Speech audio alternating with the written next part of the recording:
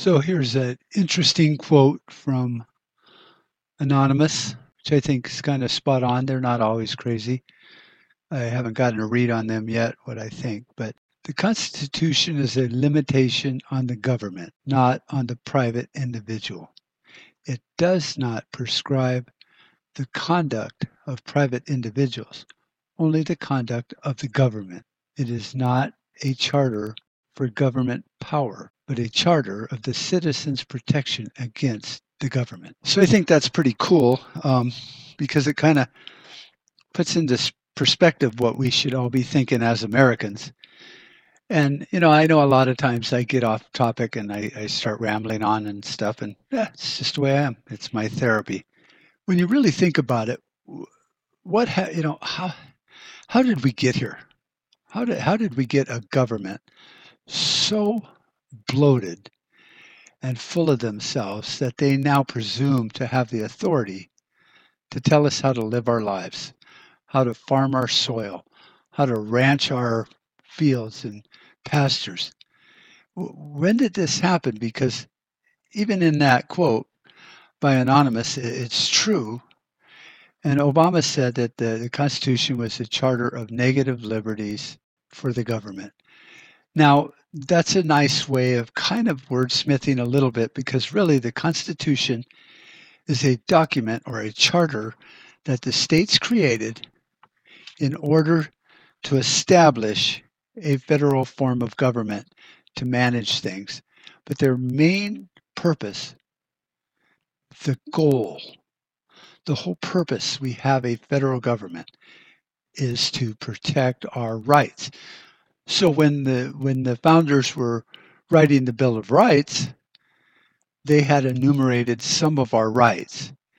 And even some of the other founders and those that worked with the ratification process and all that said we shouldn't enumerate these rights because the citizen has all the rights. What we're doing here is putting into place a compact or a charter of authority that we're granting to the federal government. So it was really in the ratification, once they wrote the Constitution, which was a document, it created a thing, and the thing was a federal government that had limited authority. And part of the authority that was granted to it was to protect our rights. Now, the people that wrote the Bill of Rights said, these are the rights that we think are the top priority for the government to protect. And I think that when Obama said it was a charter of negative liberties, no, not really, because it wasn't a charter of negatives. It was a charter of positives that said, here's what you can do. Here's your authority to do what we've told you to do, which is to protect the rights of the people, to protect their life, their liberty, their happiness. This is all your job description, these things. And then the Constitution was an outline of how it would operate, just like the letters of incorporation. This is how the corporation will be set up. This is how it will be governed. This is what it will do. This is its main purpose. And it lays out very clearly what their job is when they're there acting on our behalf. The president's job was to go out and create treaties and deal with the foreign affairs and stuff externally outside of the borders of the United States. He goes and talks to people, keeps them from going to war with us, or decides to tell Congress, hey, we need to go to war with them because they're doing this and that. They're whatever it is, just like with the pirates that created, the Marines, to go to the shores of Tripoli and take out the piracy because it's affecting our trade abroad, over there. So then Congress' job was kind of the same tier of authority, I guess, or same level of authority as the president with internal matters, things within the borders. So the president is outside the borders. The Congress, House of Representatives, was inside. And then each representative acted within his state, within the borders of his state. And then they would appoint senators to go outside, kind of like a president does, goes outside over to Washington and represents the state to the people, the president, the guy that's listening. The Supreme Court was to just rule on laws that had been written that were unconstitutional. Did they follow the charter of the Constitution? Yes or no? And then the court would have an opinion on it. They didn't rule, they just had an opinion. They go, after us wise people here, we've looked at it and we think that that law does not protect the rights of the citizen. It's actually repugnant to that. It's meaning the complete opposite of protecting the rights of the people. That was the three branches of government. That was the charter. And then there's all the sections and the subsections of how each branch was to operate. And it's very limited to them. It's like, you can do this, but you can't do that. I hire a landscaper. He can mow the grass. He can trim my trees. He can trim the bushes. He can fertilize. He can't paint my house. He can't put in a new roof. He can't suggest or demand that I put up a fence or take down a fence. His job is those things outlined. That's it. It's a contract. Just like someone contracts to do work in your house. It's laid out. What's the scope of the work? What's the deadline? What's the cost? What's the time frame? Now, if you hire somebody to put an air conditioner on your house and he decides to show up with a truckload of fertilizer, he goes, well, I was looking at your grass. It looks pretty bad. I think you should fertilize that. Well, hey, get up on the roof, put the air conditioner on, and I will take this up with my landscaper and see what he thinks. But while you're driving home, offload that manure somewhere else.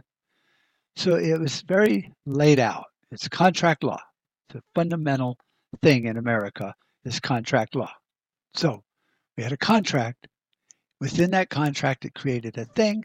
The thing, being the government, had rules that it had to follow to maintain its authority to act on our behalf.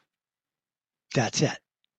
So when we get a government now that just runs roughshod over us and tells us, you can't do this, you can't do that, then they are outside their scope of the contract. They're in breach of contract law, basically. So then you get pissed off, take it to court. It ends up in the Supreme Court. And the Supreme Court says, in our opinion, you cannot tell this individual he can't do that. It is repugnant. It is not your job description. You have no authority granted to you to tell this person what he can and cannot do on his property, within his state, anything. That's how all three branches worked. And one was a check on the other, kind of, sort of. Because on a state level, we have a constitution also, which says it will follow the supreme law of the land, which is the United States Constitution. So basically, in a sense, when a state was created, it set up a constitution, courts, all the things that are within the federal government are now in the state. So it's like a mini mirrored image of the federal government. And then it's ratified. The state becomes a state. The federal government says, here's your yard. It draws a border around the state and says, that's your land. You own that land. We, the people, bought that land during this purchase or that purchase years ago with money we borrowed from France or Spain or England to buy this piece of property. And it's going to be paid for by you, the American people, so hence it belongs to all of you. We have cut this little section out, and now that has been allocated to your state. It is your land. You own it. We get to have a percentage to only do certain things. We can only build forts, ports, armories, a court maybe, and a post office, and that was about it. Less than 2 or 3% of a state is required for that, unless they're going to build a big military base, which is fine because that's part of the fort, ports, and armories. So that was it.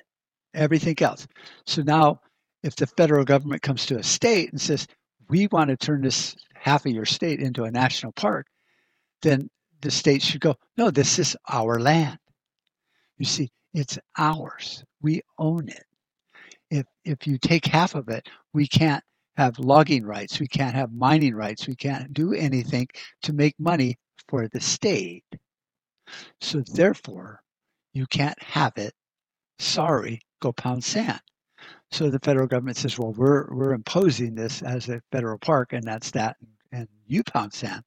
Then it goes to the Supreme Court, and the Supreme Court looks at the two and says, the federal government has no constitutional authority to seize your land for a park. It's enumerated in the Constitution that they can only use this land for these things. End of story. It's repugnant. Go away. That's our opinion. And then the federal court has basically told the federal government, you can't do that. Now, because of the Constitution, it's not like they can say, well, I disagree, like you or I could in court, where there's settlements and arguments and stipulated agreements. The federal government must uphold what the Supreme Court has said to do, because it's also a product of the thing that was created, which is the Constitution. And the Constitution created these three branches for a reason, and they have to stay in their sandbox. They have to follow the rules. And the state can sit there and go, see, take your stupid park and get the hell out of here. Now, what if the Park Service decides, we don't care what the Supreme Court ruled or what their opinion was? Then the sheriffs in that county would arrest the park rangers. End of story. Because that's how it works, you see. So this is how it became big, by not understanding the limited power and authority that we gave the federal government, which is very far and few between as far as authorities and powers that they have over we, the people. Now, we, the people, have all the power and authority over the federal government. So that's what that quote is saying. It cannot tell you how to live your life, but we sure as hell can tell them how they run the government, because it was created by us, we the people. So how do you change it? How do you get it fixed? It's like, oh my God, everything's all screwed up. Well, states have laws and stuff like that. We have the right to bear arms. And the state says, well, we don't like guns, it scares us, and we don't want you to have a gun. Well, now see, they've created a law that interferes with your constitutional right. They are in violation of the contract with the people of the state and with the people of the United States and the federal government, which we, the people, created. So they would have to follow that because they said they would within their own constitutional.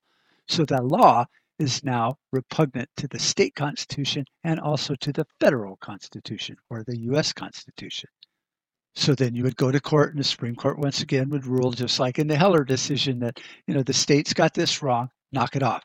So they'd have to follow that, which they did in New York or Washington, wherever, the Heller decision, but they still threw so many stumbling blocks in the way that you would have to fight 100, if not 1,000 more battles, because that's what governments do when they get bloated and overweight and start falling over. So they've still created smaller laws that cause problems.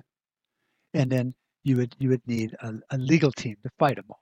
And they know that, so they just continue to pour on the garbage. So that's kind of how we became so bloated by all of these violations of their authority, and by them not paying attention. Well, why, Mark? Why don't they pay attention? Well, look at the people we elect and how it's done. I've railed against the 17th Amendment for a long time because the 17th Amendment took away the right of my representative, your representative, the people we elected on a local level to choose the senators. And now it's popular vote. And then the senator is elected for 6 years, which is kind of silly because most of us don't remember what we had for dinner last night. So it threw a wrench into the workings of the smooth workings of the Constitution. And because of lack of maintenance, it's now running bad. So we allow these things to mess up the works and the ointment. And now, so we have the 17th Amendment. It used to be, I elect my neighbor as my representative. Representatives were in small districts and they didn't overlap demographic areas. You know, it was a farming community, then you wanted your representative to represent your farming community. You didn't want an equal share of people from the big city that have no freaking clue about farming. It just didn't make sense. Well, if we continued to follow that path, the correct path, we would have, thousands of representatives, which would mean we would have to have quite a few Washington, D.C.s, I guess, throughout the country. And it would be more closely monitored within your local area. But I would far rather just elect my representative, have him go represent our position for our community at the state level, and then the state all get together and go, okay, Bob and Sue, you're our senators, go to Washington. This is what we want you to say to the federal government, and this is our argument. And this is why we will or will not follow your federal guidelines or laws regarding this subject. And then write some laws, do whatever it is you do. And if you get there and you start blathering on about your opinion, you will be recalled and you can come home. And before you even get here, we'll have another senator there doing what we told him to do because we are doing what our constituents told us to do. Now, if my representative starts blathering on about what he thinks, which is diametrically opposed to everything the community and the district thinks, then you either recall him on a local level, because that's a local level, or you just elect somebody new next time. Don't make that mistake again. So it forced the people on a local level to remain active on a local level, not on a national or a state level. Just all I cared about was my 10,000 people in my district and who won the high school football playoff. See, that's how easy it is to be local. You know that guy. His kid was all-star. I got to go watch the game. See, it's not like, oh, I think I know that guy in Washington, D.C. Oh, he's got a kid. Oh, his kid plays football.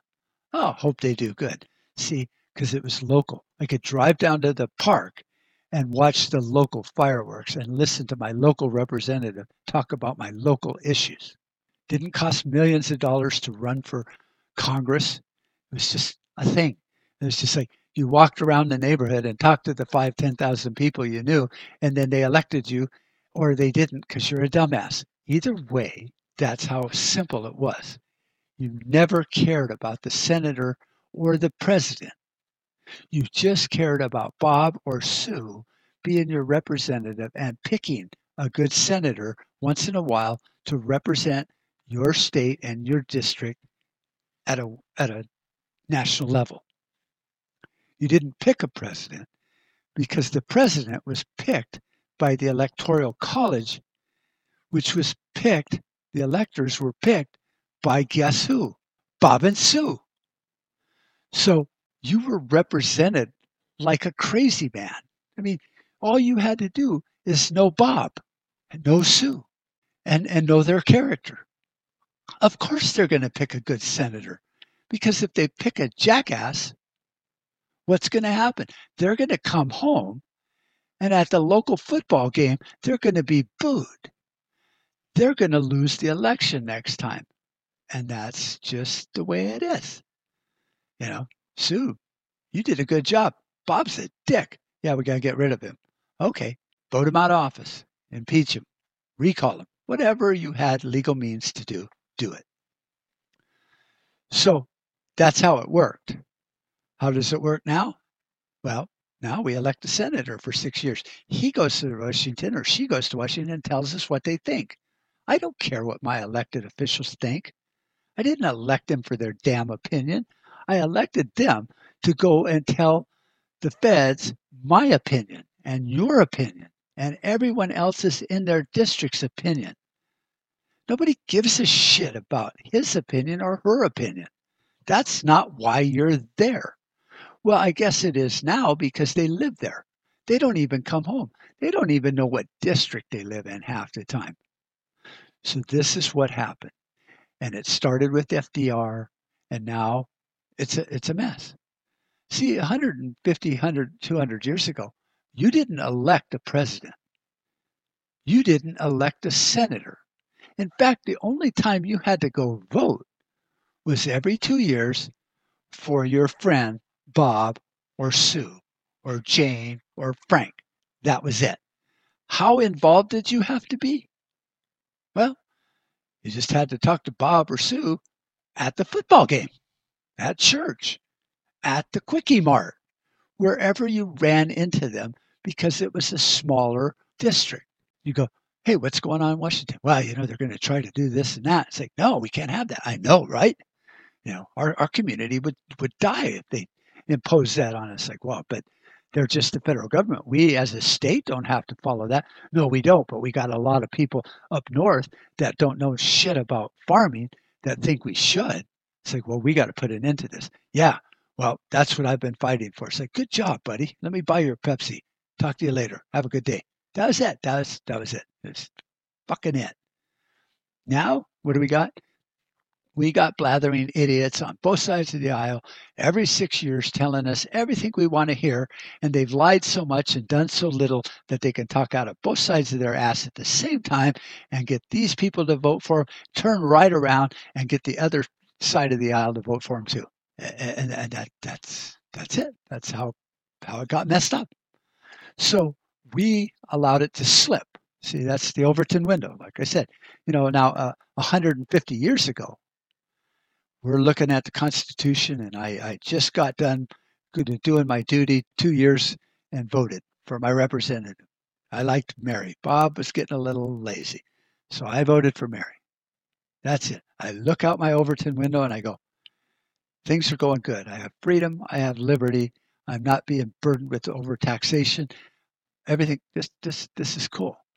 And then somebody takes your window and slides it all the way to the right or left, whatever. And you're looking at what we have today. Bloated government, messed up bureaucracy, red tape coming out of the butt of those asshats in Washington. Regulation after regulation after regulation, limited freedom, gun control, abortion. And you look at that 200 years ago, because you're looking out your Overton window and you're like, holy shit, no. I don't ever want to live in a world like that. What the hell? Who would ever do that to such a great thing? And so you slide the window back, but somehow you just don't go right back to where it was.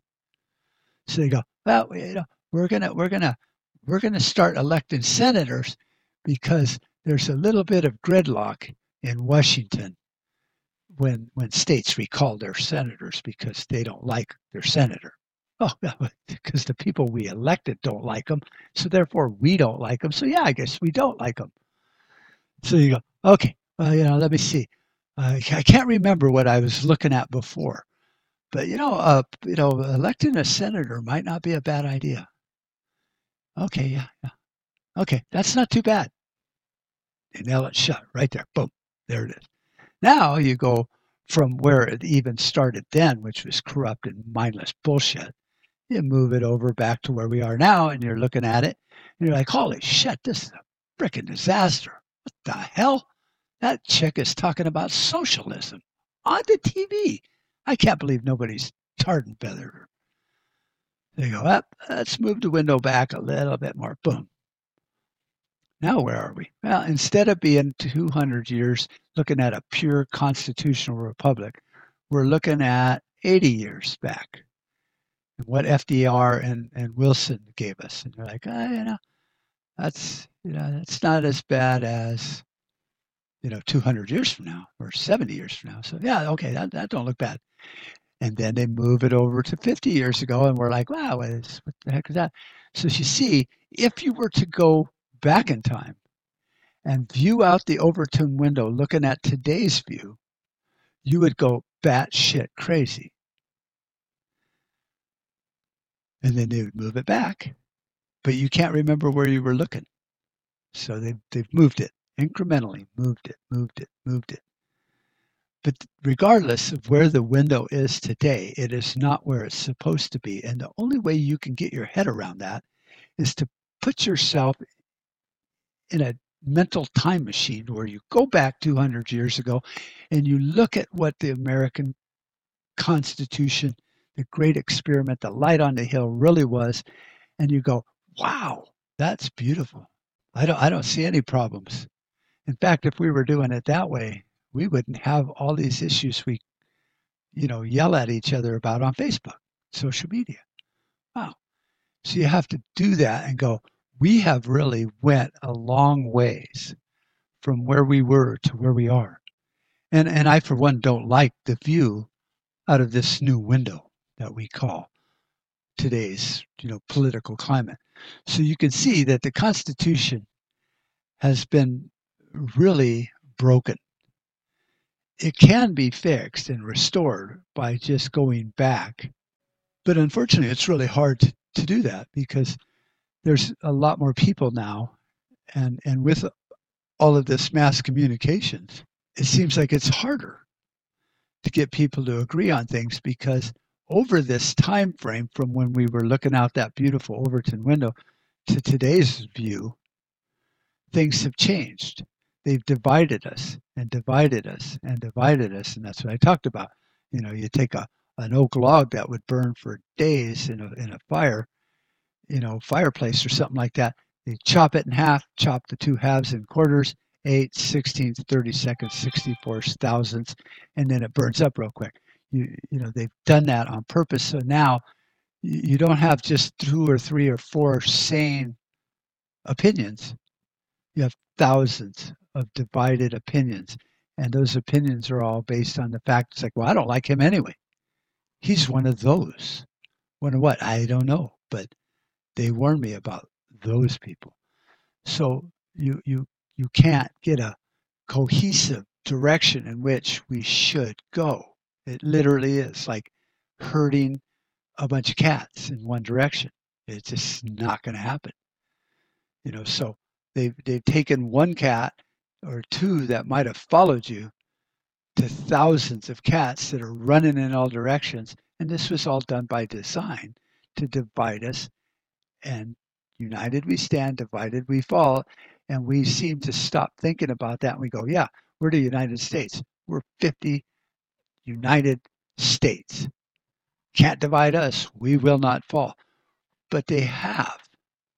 They divided each state, each precinct, each everything. And then the individuals, they've turned against each other. Oh, you're Catholic. I'm Jew. Let's fight. Let's hate each other. Let's be anti-Semitic. Let's be Islamophobic. Let's hate blacks. Let's hate Asians. Let's hate whites. Why? I don't know, but I hate them. Do you have any reason why you should hate them? No, I just do. Because for years, they've been doing it. So my father probably hated him. My grandfather probably hated him. So why shouldn't I? I don't know. You were given a brain. Yeah, but I was raised to not like meat. I was raised to be a vegan. I was raised to be a Catholic. I was raised to hate this religion and that religion. Well, You think you could change it? I mean, you do have a brain. No, I don't think so. I'm busy. I have a job. I'm taxed to death. I barely have any time to even sit down and play with my kids once a month because I'm taxed to death. So, no, I'm not going to. So, to think that we can change it is really a fool's errand to think that. So, I want to talk a little bit about maybe how we could at least prepare for the change that will not come. Okay, so where do we go from here? I mean, obviously, things are a mess, and we understand that they've become a mess. We've allowed, not us, this generation, or last generation, or the last generation. It's just we, as a society, over the generations, have allowed this to deteriorate. And we weren't paying attention. And, people always talk about the greatest generation that fought World War I and World War II.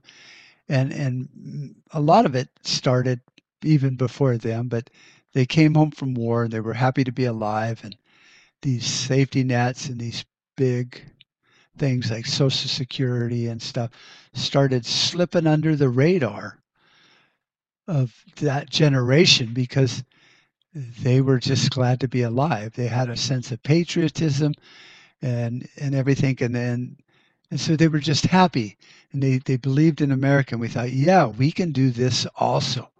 We defeated Nazi Germany and communism and socialism. So, of course we can combat, starvation.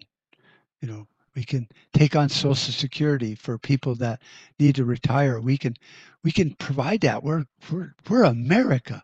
I mean, you saw it in, the Apollo and Kennedy saying we're going to go to the moon. Everyone's like, oh yeah, great idea. Of course we can go to the moon. Like, what's that mean? I don't know, but we can do it. So our patriotism and our upbeat optimism helped bring us to the point we are now, because nobody wanted to be a downer, basically, and go, uh, that's really great, but us being from the greatest generation, we just got back from war, and and I thought we were fighting, you know, Nazis and socialism, which is what the Nazis were, was the National Socialist Party. So it's like we fought that because there was too much government control, and it sounded good on paper, but no, thank you. We can't afford this. We don't want to tax the hell out of the American people. Taxes and income tax was temporary when we started this world war and stuff, because we needed some damn money. But when's this going to sunset? When's this going to end? Well, I don't know. We need to we pay off all the debts we incurred going to war. It's like, okay, well, why don't we give it 10 years, and then you better have it paid off by then, because no income tax. No, thank you. So nobody wanted to be that downer person, and you can see it even in today. I mean, I get a lot of heat for saying we don't need a standing army. It's expensive. It costs too much money. It's a violation of the Constitution on so many levels. And there's a different way to do it to where we would still be protected. We would still have military equipment and people trained in the military, but we wouldn't have such a big standing army. And when you say that, people are like, what are you, crazy, Mark? We have real enemies nowadays. Oh, as if they didn't have real enemies 1,000 years ago. I mean, somebody that wants to lop your head off is just as real of an enemy as somebody that wants to shoot you. I'm sorry. So you become the downer, the not the life of the party kind of person by bringing up these subjects. And it just goes so against the status quo nowadays that people are like, well, I don't think that would work. That's just silly, Mark. I mean, why would you suggest that? We need a standing army. Militias can't do it. Why not? Well, look at what happened in Ruby Ridge. Oh, well, yeah. What happened there? The government killed somebody. Well, look at Waco. Those people had, a compound. Okay, let's take a look at that. They had a compound. They were religious and they owned guns. I see no constitutional violation there whatsoever. Well, the FBI wanted to talk to him and they wouldn't let him in. Oh, okay, so they were exercising their Fifth and Sixth and Seventh and whatever else amendment, their right to privacy and private property and to not just have people show up and go, hey, I want to talk to you. Ah, good for you. So where was the violation there? Well, the government wouldn't have done that if there wasn't a good reason for it. Oh, so let's slip back 5 or 6 more steps. And if you look at all of the issues, I mean, just looking at Ruby Ridge, Waco, the Oklahoma City bombing, 9/11, the World Trade Center bombing, all of the things, every little one of those that were major. Don't get me wrong, the Cole bombing, people died. Every one of those instances chipped away at a freedom. Well, we need to do this. Well, why do we need to do that? Well, because we got ships at sea and people are just ramming them with tugs and blowing up the side and killing people. It's like, okay, so why do we have ships at sea? Well, we got to protect that port. Okay, once again, why do we have to do that? So why are we spread all over the world dicking with people? And then when the people, which is what we would do in America, I mean, if some other country like China had ships or Russia had ships all around our ports dicking with us, eventually we're going to fight back. And then they're going to feel justified in killing American citizens because we ran a tugboat into their ship. Okay, well, if you look at it that way, Mark, well, why are we there? I don't know. See, so you're a downer once again when you talk about these things, but each one of these things have chipped and eroded and worn down a part of the Constitution here, a part of it there, a little liberty here, a little freedom there. Your right to privacy is gone. We all know that.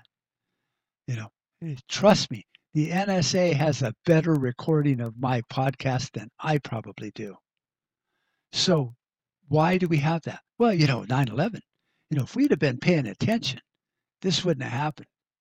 9/11 would not have happened if the NSA had been, monitoring all this through their, fishing for metadata and all that. It's like, oh, really? Because I remember FBI agents in Phoenix, Arizona saying, hey, there's a bunch of Muslims studying to fly at Avery-Riddle or one of the, schools here in Arizona. And they're not that concerned about learning to fly. And they are here on, basically like an illegal visa because they've just overstayed here. And, we see a threat because of some of the chatter.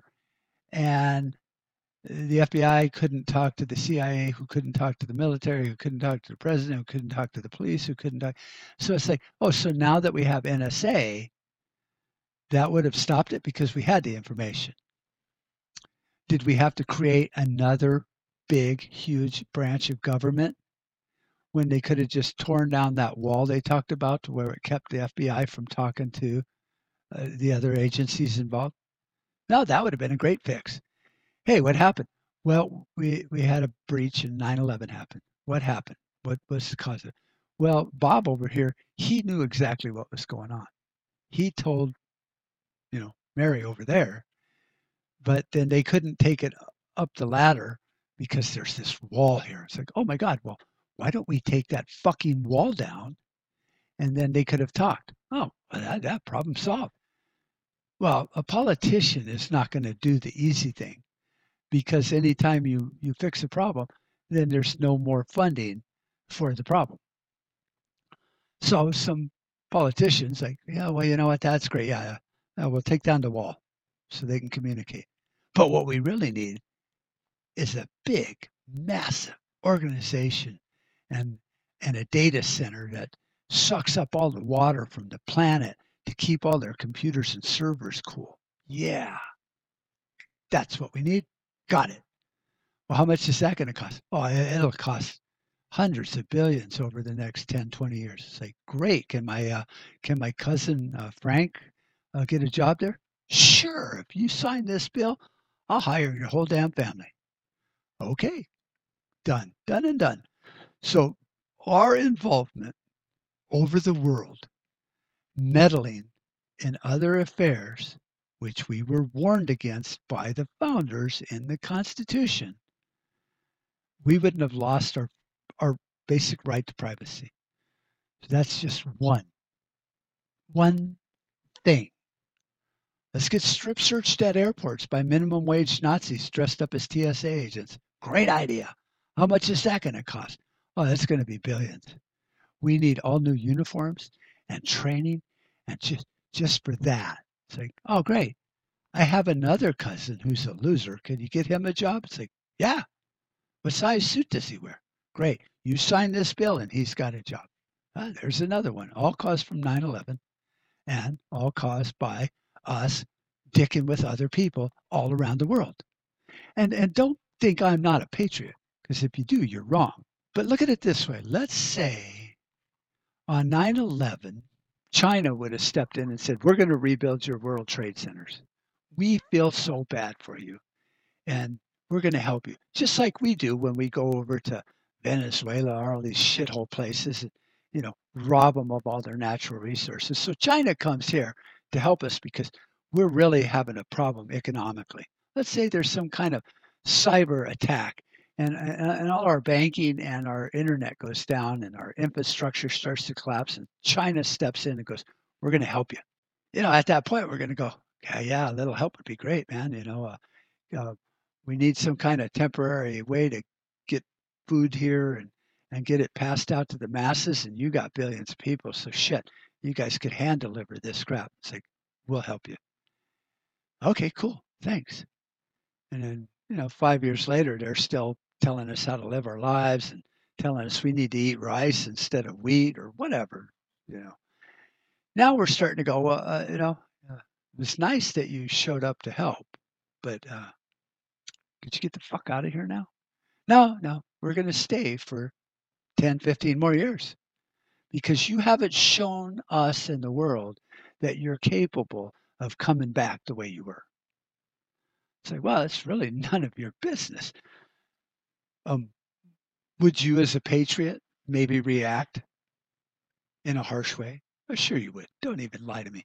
Let's say I come over to your house because you and your wife are fighting and we're neighbors. And I was like, man, what's going on, Sam? Well, that bitch, she just pisses me off. Well, you guys aren't, going to blows, are you? It's like, no, we're just yelling and screaming and the kids are freaking out. But it's just a marital fight. It's like, well, come on, let's go to the bar, Sam. I'll buy you a drink and calm down. Thanks, man. So you have a couple of drinks. Sam's all calm. Your wife calls his wife. She's okay. The kids are asleep. Everything's like, okay, let's go home. Yeah, thanks, man. I really appreciate you or walking me back from, jumping off the cliff. I really appreciate it. No problem, man. That's why I'm here. I'm here to help. What room am I going to sleep in? Oh, what do you mean? I said, well, you guys were fighting. I think it would be better if I stayed in the guest room just for a couple of nights to make sure you guys don't reignite this feud. You know what? I am kind of an asshole. Okay. Yeah, here's the guest room. And then you get up in the morning and start telling them what to eat. What shows to watch on TV. I think pretty soon Sam's going to ask you to leave. So it's good to help. When do you leave? We don't leave. See, we're everywhere. And people don't understand that. We would be as pissed at them for doing the exact same thing we are doing overseas. We send in economic jackals and economic hitmen to get these poor countries that have great resources but not the infrastructure to buy into these giant government loans that build all this infrastructure to get the sugar out of the ground or whatever the hell it is. And then they can't pay them back. So now The people are forced to work in these factories to make money, to pay it back in their taxes and all that, and we bleed them dry like the freaking Borg. Is it the Borg or the Borg? Star Trek. Somebody out there is yelling at the speaker right now. You dumbass. It's the Borg. Okay. It just hit me too. So we work them and milk them and bleed them.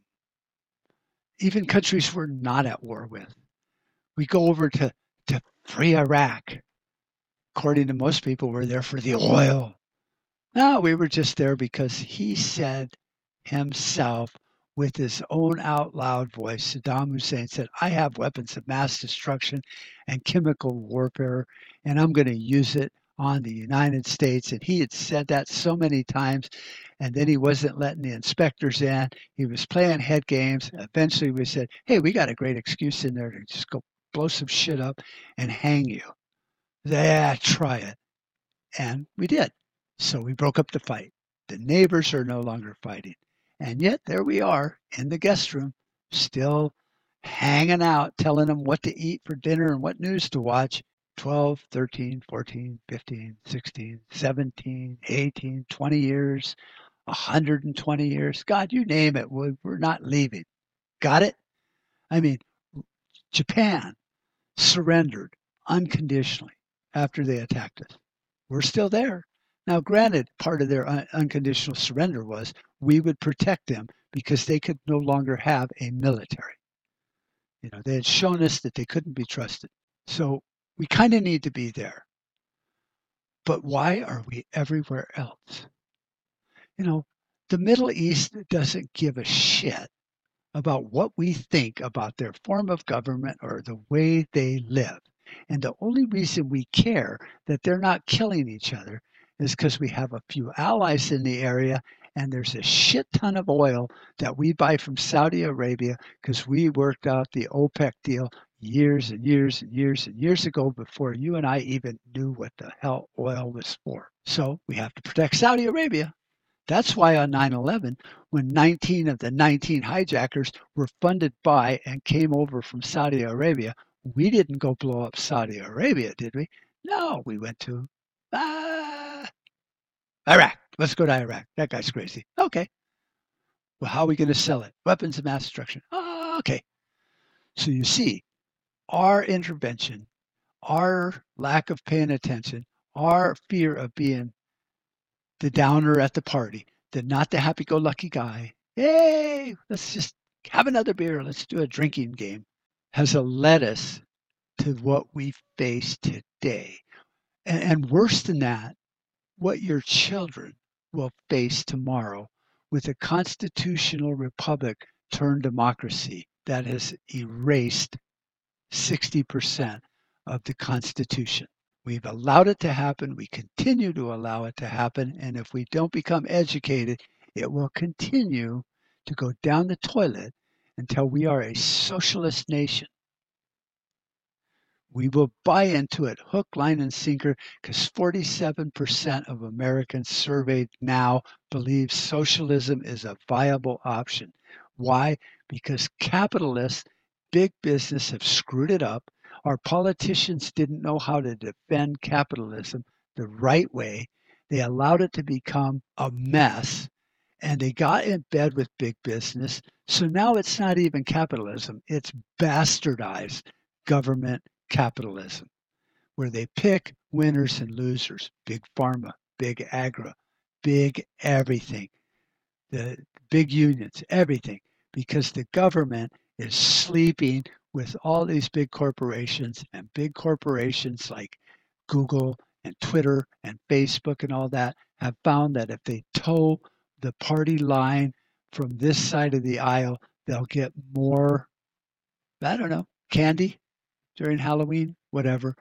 So they went on that side. So this is not capitalism. Capitalism is when you come into my retail store and you go, I really like that piece of carpet. And I go, well, it costs this much. Oh, why is it so much? Well, it's made out of this. It has this warranty. It's not stain resistant, but practically stain proof. And then there's the padding and that. And then my guys will come out and they're all licensed and bonded and insured. And so this is how much it's going to cost. And you're like, well, can we work a deal? It's like, oh, well, I can do this and that. And you know what? This padding here that costs a little less, just as good, just as awesome. And that'll save you some money. This carpet, the yarn it's made out of is the same as this carpet. You can hardly feel the difference, but there's a little less of it, but it's quite a bit less. You can't tell by looking at it, walking on it, or smelling it. It's like, that'll save you a couple $1,000s. It's like, I like that. We shake hands and we're both got what we wanted. The consumer had a need.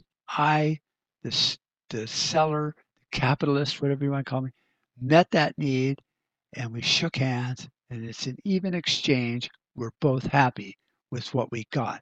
That's capitalism. That's how it works. It's not economics. It's not accounting. It's not big government. It's not bureaucracy. It's not winners and losers. It's you and me shaking hands and agreeing that my cattle that I'm going to give you is worth your whatever you're going to give me. And whether it balances out on a balance sheet is irrelevant. We discussed it. You said, you know what? That's more than fair. We shook hands and the deal is done. So we've allowed all of these things, from the news to lie to big business to get in bed with the government. We've allowed these lobbyists to do things. We've allowed all these things for 100 or more years. And the window just keeps turning and moving and turning and moving, to where at one time in our lives we were looking true north at a representative republic in America with a constitutional government, to where we're now facing straight south 180 degrees off course and looking at a couple elections away from socialism. And it can all be stopped by electing better people, being involved and getting those better people to start removing these things in the Constitution, getting rid of corrupt judges, impeaching the guys and the gals in the Supreme Court that are basically too damn old to even think, disbarring crooked judges in all the circuit courts, getting your elected officials to remove federal judges that are just flat out corrupt, not because they're Democrat or because they're Republican, but because the laws that they are allowing to go forward are repugnant to the Constitution of the state and the federal government. Just start by stop watching the news on a station that lies. There's options. There's the internet. You don't have to watch cable news anymore. If you don't like a product and everybody hates the product and everyone stopped buying the product, capitalism in its purest form, that company will go broke and go away. That's how it works. So we continue to perpetrate the madness. Fox News will bitch constantly about the Democrats, and yet will constantly talk about what the Democrats have said. They will quote MSNBC, CBS, NBC. Everybody is feeding on everybody, and that inertia, that motion, the emotion that creates it keeps growing. So any bad press you give the other media company just help their ratings, and it goes on and on and on. When are we going to fucking wake up? Because, I've been around the block for a long time. I'm 65. I can relate to all of this. I studied it in high school. I've never seen it this close to socialism and collapse and anarchy. Never in my life. And I'm a reasonable guy. I could pretty much write off all the insanity that comes my way. This is getting dangerous. Very dangerous. So it's out there. The false information and the narrative is out there, and it's being shoved down our throat day after day. You don't believe me? Look at some of the stuff they talk about with the health issues. Yet they know Science has known for years how to fix these things. Do they? No, but they continue to shove it down our throat. We know better, but we can't do anything about it because government is in bed with big pharma and big business. So we need to level up. We need to think. We need to stop following and start leading. Not saying run for office, but get involved. Help people that are good people that are running for office. Support them. Anybody that says they want to abolish the 17th Amendment, you send them money and get them elected. The other issues don't matter. Term limits don't matter. It'll never happen and it don't matter. You're not going to end the Fed. Won't happen. So pick a battle. The 17th Amendment cuts the legs off of 90% of the problems we have if we could just abolish it. Get back to our representatives. Stop electing senators. Stop electing presidents. Elect Bob, your neighbor, for your representative. Redraw the gerrymandered districting lines back to local communities. Get 5,000 representatives, not 500. Make it happen. Get some freedom. So my next show, I'll read one of those quotes that say something awesome about how we can save the republic, and then we will tear that bullshit apart too. Because if you're not prepared, the day will come and you won't be ready. And it's coming sooner than later. And it doesn't have to be the end of the world, but the end of your world might be right around the corner with a job layoff, a crash, or a hiccup in the economy. It doesn't have to crash. Just the banking industry needs to have a hiccup. And your world could come crashing down. My world could come crashing down. My neighbors aren't going to give a shit, but I am going to be in survival mode because my world has ended. And I want to be ready for that. So instead of panicking because I'm prepared and my world just crashed, my business went bankrupt or burnt to the ground, and my insurance didn't cash the check in time or whatever, and all of a sudden I have no income and yet I'm prepared, then I'm kind of on a holiday until I open my business back up. Do something else. Being prepared is peace of mind. So I could go on and on like I always do. I hope I stayed a little more on subject this time. If you like my show, send me an email. Give me a thumbs up on prepperguy.podbeam.com and thumbs up. Give me a heart. You don't know what it means, even to a guy like me that's been podcasting 3, 4, or 5 years. I don't even remember.